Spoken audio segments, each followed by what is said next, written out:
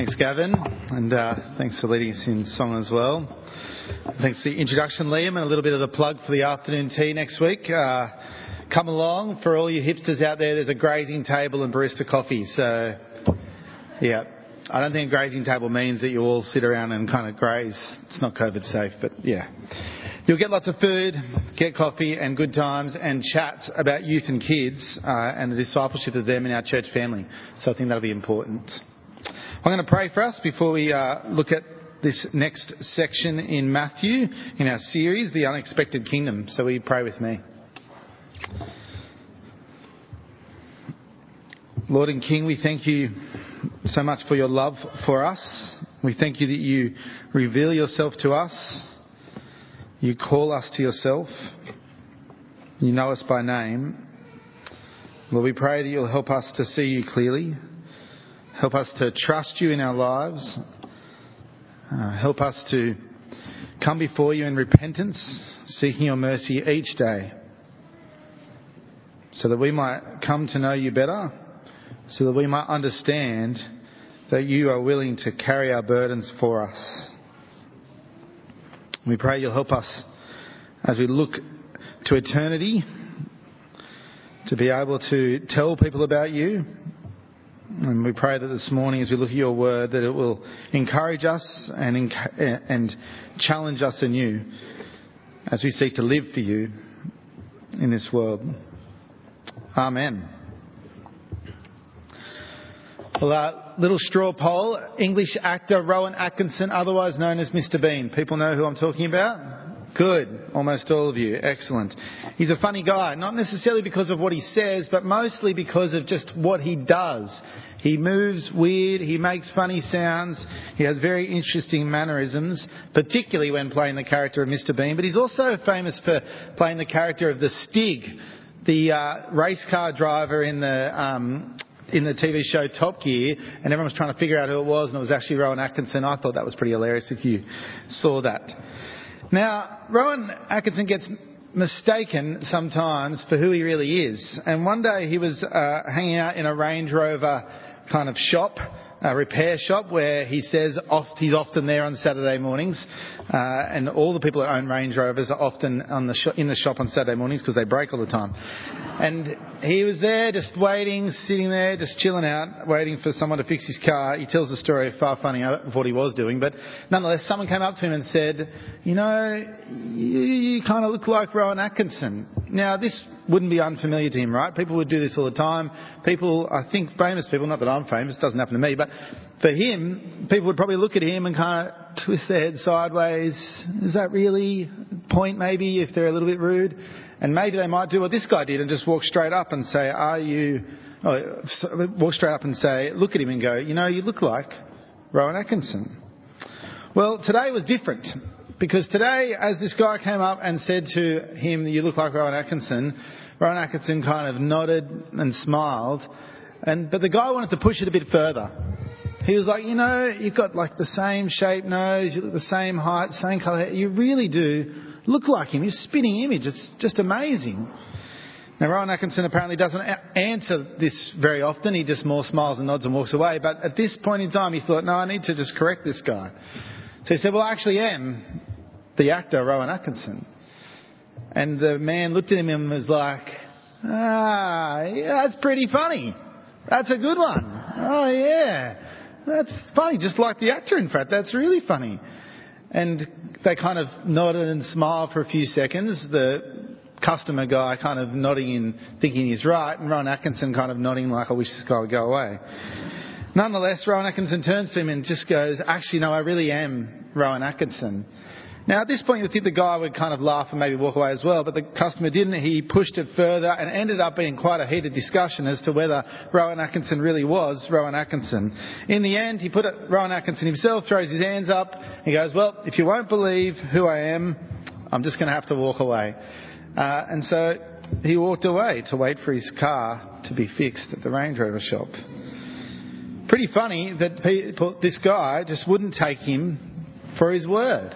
He didn't believe that Rowan Atkinson was who he said he was. Today, we're talking about this. We're talking about people recognising who Jesus says that he is. Jesus is the King. He's the promised King to come. He's here and he's performing miracles and he is doing Jesus-like things amongst the people of Israel in these particular towns, quite a bit in fact. Yet people see him but don't really see him. They hear him, they see him act, but they don't really believe that he is who he is. And I think it's not a case of mistaken identity at this point, unlike the story with Rowan Atkinson, but rather I think that not only do they not believe him in who he is, but rather they see him and actually refuse to believe. They reject him. They reject who Jesus is. They reject that by what he does that makes him powerful, that makes him king. They reject him because they don't want to follow him. Because they don't want to acknowledge that Jesus is king, because they don't want to repent. Because they want to continue to be stubborn and rebellious and do their own thing. We got a glimpse of this last week, didn't we? We looked at John and Jesus was rebuking those who didn't believe who John was in his witness of Jesus and his mission to tell people that Jesus was coming. And this week, Jesus again strongly, harshly rebukes these towns, the people of Israel, who have seen him perform many miracles, but have not believed in him, have not repented and turned back to him and listened to his call. So pick up in verse 20. I'll just read a few verses if you've got your Bibles there to get into it. Verse 20. Then Jesus began to denounce the towns in which most of his miracles had been performed because they did not repent. Woe to you, Chorazin! Woe to you, Bethsaida! For if the miracles that were performed in you had been performed in Tyre and Sidon, they would have repented long ago in sackcloth and ashes. But I tell you, it will be more bearable for Tyre and Sidon on the day of judgment than for you. And you, Capernaum, will you be lifted to the heavens? No, you will go down to Hades. For if the miracles that were performed in you had been performed in Sodom, it would have remained to this day. But I tell you that it will be more bearable for Sodom on the day of judgment than for you. Jesus doesn't mince his words here, does he? In his rebuke of them, in them accepting him, which they don't, he is harsh with them. But not just harsh in the moment, he's harsh when it considers matters of eternity, isn't it? Here he's speaking about the day of judgment. This is about life and death, about heaven and hell. And he even uses the examples of these other towns that plenty has happened and there have been horrific things and people doing terrible things in these places. And he says that it's even going to be easier for them on Judgment Day than these three towns, Chorazin, Bethsaida and Capernaum. Why? Why? Because these people have had huge opportunity. There's no reason for them to mistake Jesus' identity. They can see clearly the works that he has been doing. He's been performing many miracles in these towns, and Jesus is wondering why they have not repented, or he knows why. He knows why, because they are just stubborn and they are rebellious and they are looking for something else or someone else rather than Jesus, who is the answer right there in front of them. Now, a little bit interesting research about these three towns. They were pretty kind of wealthy-ish towns, particularly Chorazin, and they were places where the land was pretty good, the climate was nice, everything was pretty sweet for these people, wasn't it? Now, when you start to think about the fact that things were pretty good for them, they had everything they needed, yet they still rejected the one that gives them everything, you start to think to yourself, hang on, that sounds a bit familiar, don't you? If you stop and look at today, fast forward to modern times, in the Western world, we have ample opportunity to hear about Jesus. The fact that we're so connected now, the fact that we can fly all over the world, or we used to, the fact that we have technology at our disposal where you can read so much, more than ever before, about who Jesus is. If we zero into the Illawarra, it sounds familiar that these places are quite nice, that these people have everything. That's like the Illawarra, isn't it? People work, they play, The land is fruitful, the climate is good. Why would you need to go to church? I don't have any needs at all, do I? And then when you think about church, the Illawarra has more churches than nearly any other region in New South Wales. We are quite blessed. We have ample opportunity. Yet for some reason people still don't want to go to church. They don't want to hear about Jesus. They don't think they have problems. The statistics, on the other hand, though, are pretty damning, aren't they? When you look at the mental health crises across our community, when you talk to people just about how their lives are going, global pandemic or not, people are struggling, people are suffering, relationships are falling apart left, right and centre. There is plenty going on that is not good. Yet people keep searching for the answers in all the wrong places. We could look at these towns that Jesus lists here and look at Israel and continue to kind of go, oh, what were they doing? Why do they keep rejecting Jesus? Why were they so blind? But yet we would be amiss to look at ourselves and our own community and realise that we too are blind as well. And those around us that keep rejecting Jesus, the call to him, I don't know about you, but it's a burden on my heart, particularly as I talk to people and think to myself, they have everything, yet they have nothing all at the same time. Just like Israel. We're talking about life and death, aren't we? These are matters that are serious. The matters of eternity.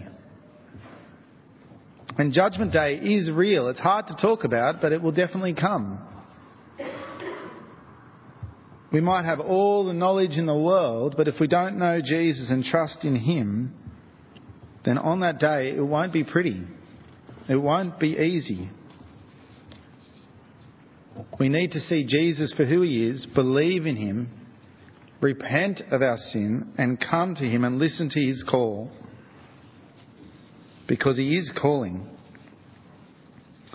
Now at this point, Jesus almost stops and goes into this little conversation, if you like, about how his relationship with his Father works. And it's all connected because it helps us to understand how our relationship with God the Father is all about how we view Jesus, about us seeing him clearly for who he is, believing in him and coming to him as he takes us to God the Father, as he shows us the way to eternity.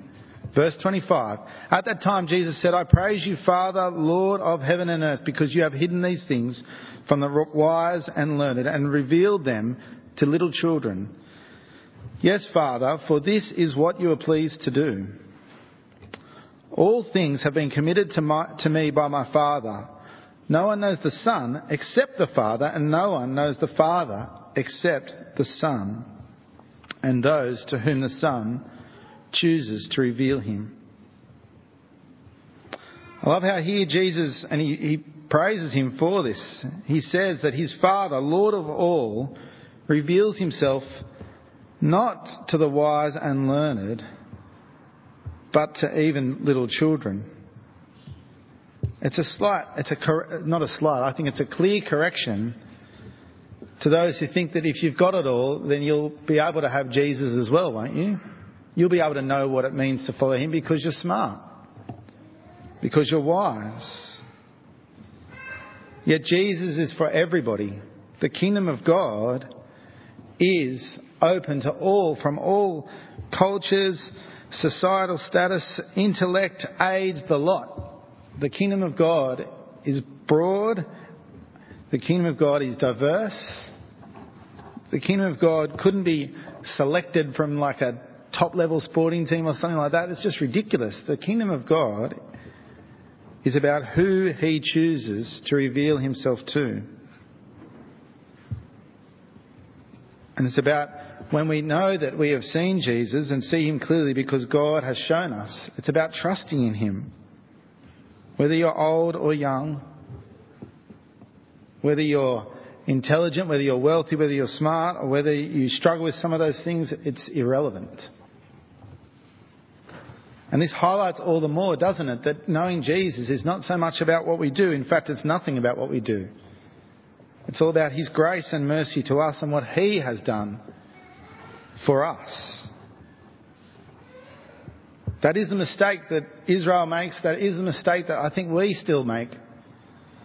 We think, oh yeah, we'll get back on the horse, we'll fix our spiritual life. But to fix our spiritual life, we just need to come to the feet of Jesus and repent and acknowledge who He is, trust in Him again, hear His call to us to come to Him, even when we're weary and tired, even when we're cranky and stubborn, and just acknowledge that He is King and we are not.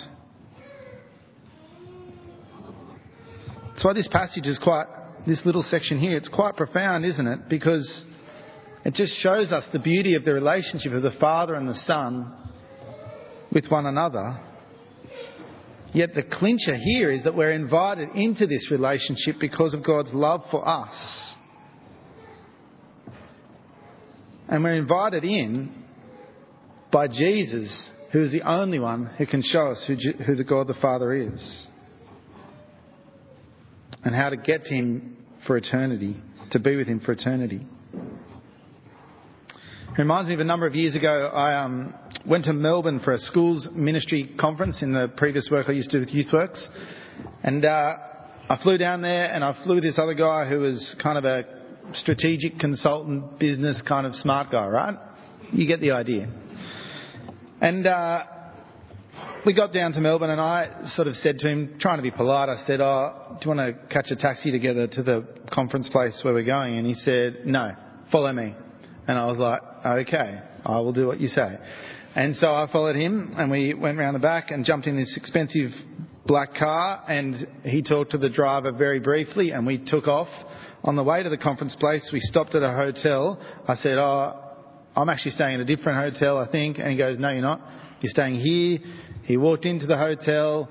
He talked to some guy at the hotel who acknowledged the fact that the guy that I was with owned the hotel. And I was like, okay, now I understand what's going on. And then this kind of pattern kept going throughout the whole time we're at the conference. Everywhere we went for lunch or for dinner, he either owned the place or knew the owner of the place. And we had private rooms and food and all sorts of things. It was crazy.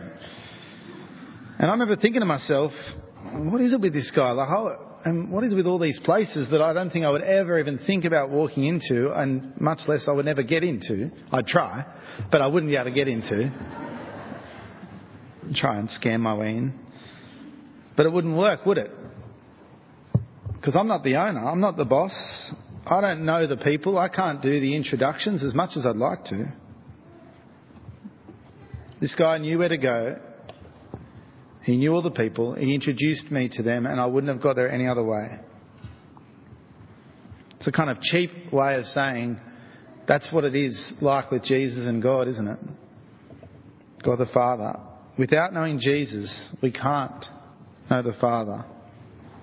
And the Father says, to know me, you must know the Son. And you must believe who He says He is and trust Him. And listen to Him and listen to His call, because His call is good. Which takes us to the last little verses, which I think here Jesus clicks in a pastoral mode. Verse 28. Come to me, all you who are weary and burdened, and I will give you rest. Take my yoke upon you and learn from me, for I am gentle and humble in heart, and you will find rest for your souls. For my yoke is easy and my burden is light. These little verses are pretty famous, I think.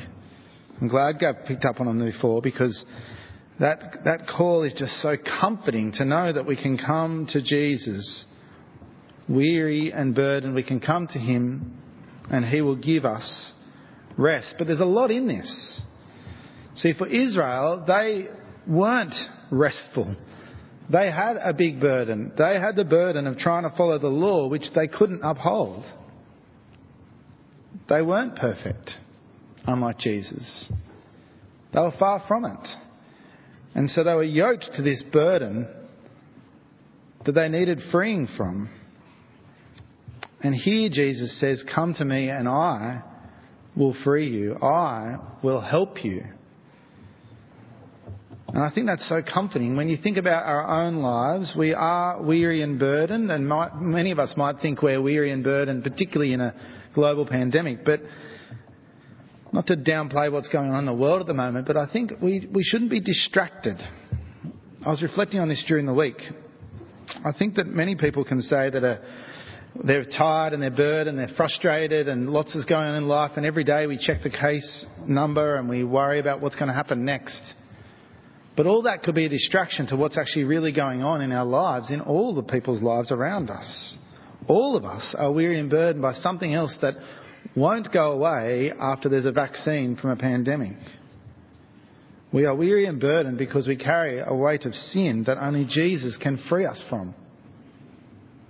Only Jesus can help us as we bear the load in this world where we will continue to sin, but Jesus, ultimately, by a piece of wood that's far different from a yoke, by the cross, where he died for us, has taken our sin, taken our punishment, and given us freedom and life for eternity in him. This is why he says, come to me, because I will give you rest for your souls, not just right now, but for eternity. And when I think about this idea of being yoked together, there's a few interesting things that kind of come to mind. I did a little bit of research into yokes, just so you know. The wood thing that, I'm going to butcher this, right, because I'm not a farmer, but the wood thing that goes over the two shoulders of the oxen. Yeah? You get the idea. It's kind of light though. It's not meant to be heavy. It's meant to kind of sit seamlessly across the shoulders. Someone else will correct me. And some interesting things occur sometimes in the farming kind of situation at hand. Sometimes the bigger, older oxen buddy up with a smaller, younger oxen to help ease their load until they get more used to being able to carry the load. Interesting.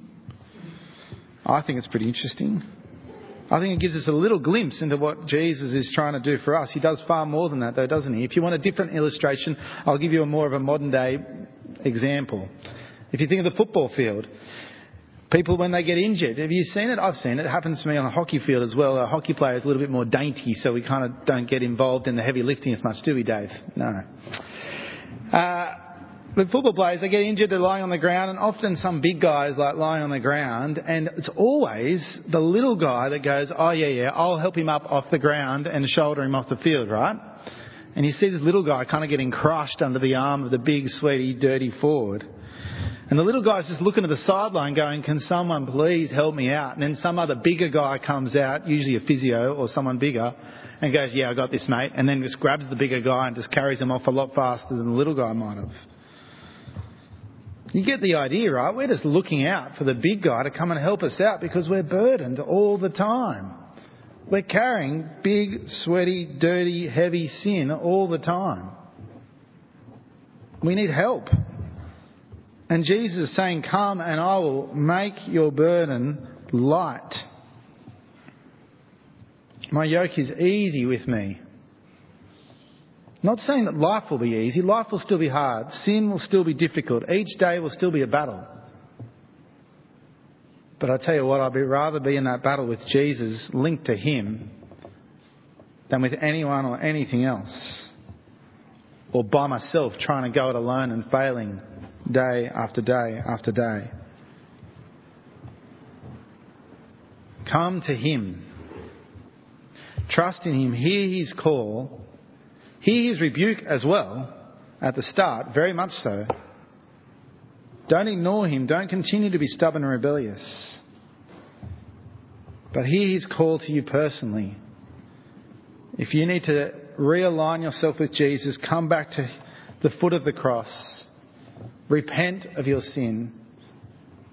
Get back in the plough, so to speak. Get back to work for him, then get back to work for him with him. Letting him carry you along, letting him help you out. There's no point in going it alone. And I guess I want to echo this with church, right? There's no point in going alone. I'm so glad that there's so many of us back at church together. Keep coming. Find the others that are meant to be here. Help them to come. So they might yoke in together as well, if I could go so far with that illustration.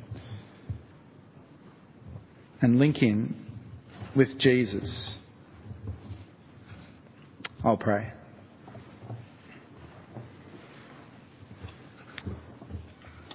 Lord Jesus, we thank you that you offer rest from all our burdens, particularly our sin.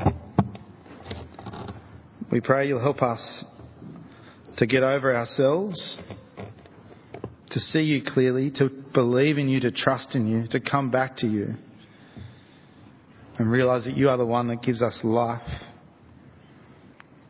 and leads us to eternity. Amen.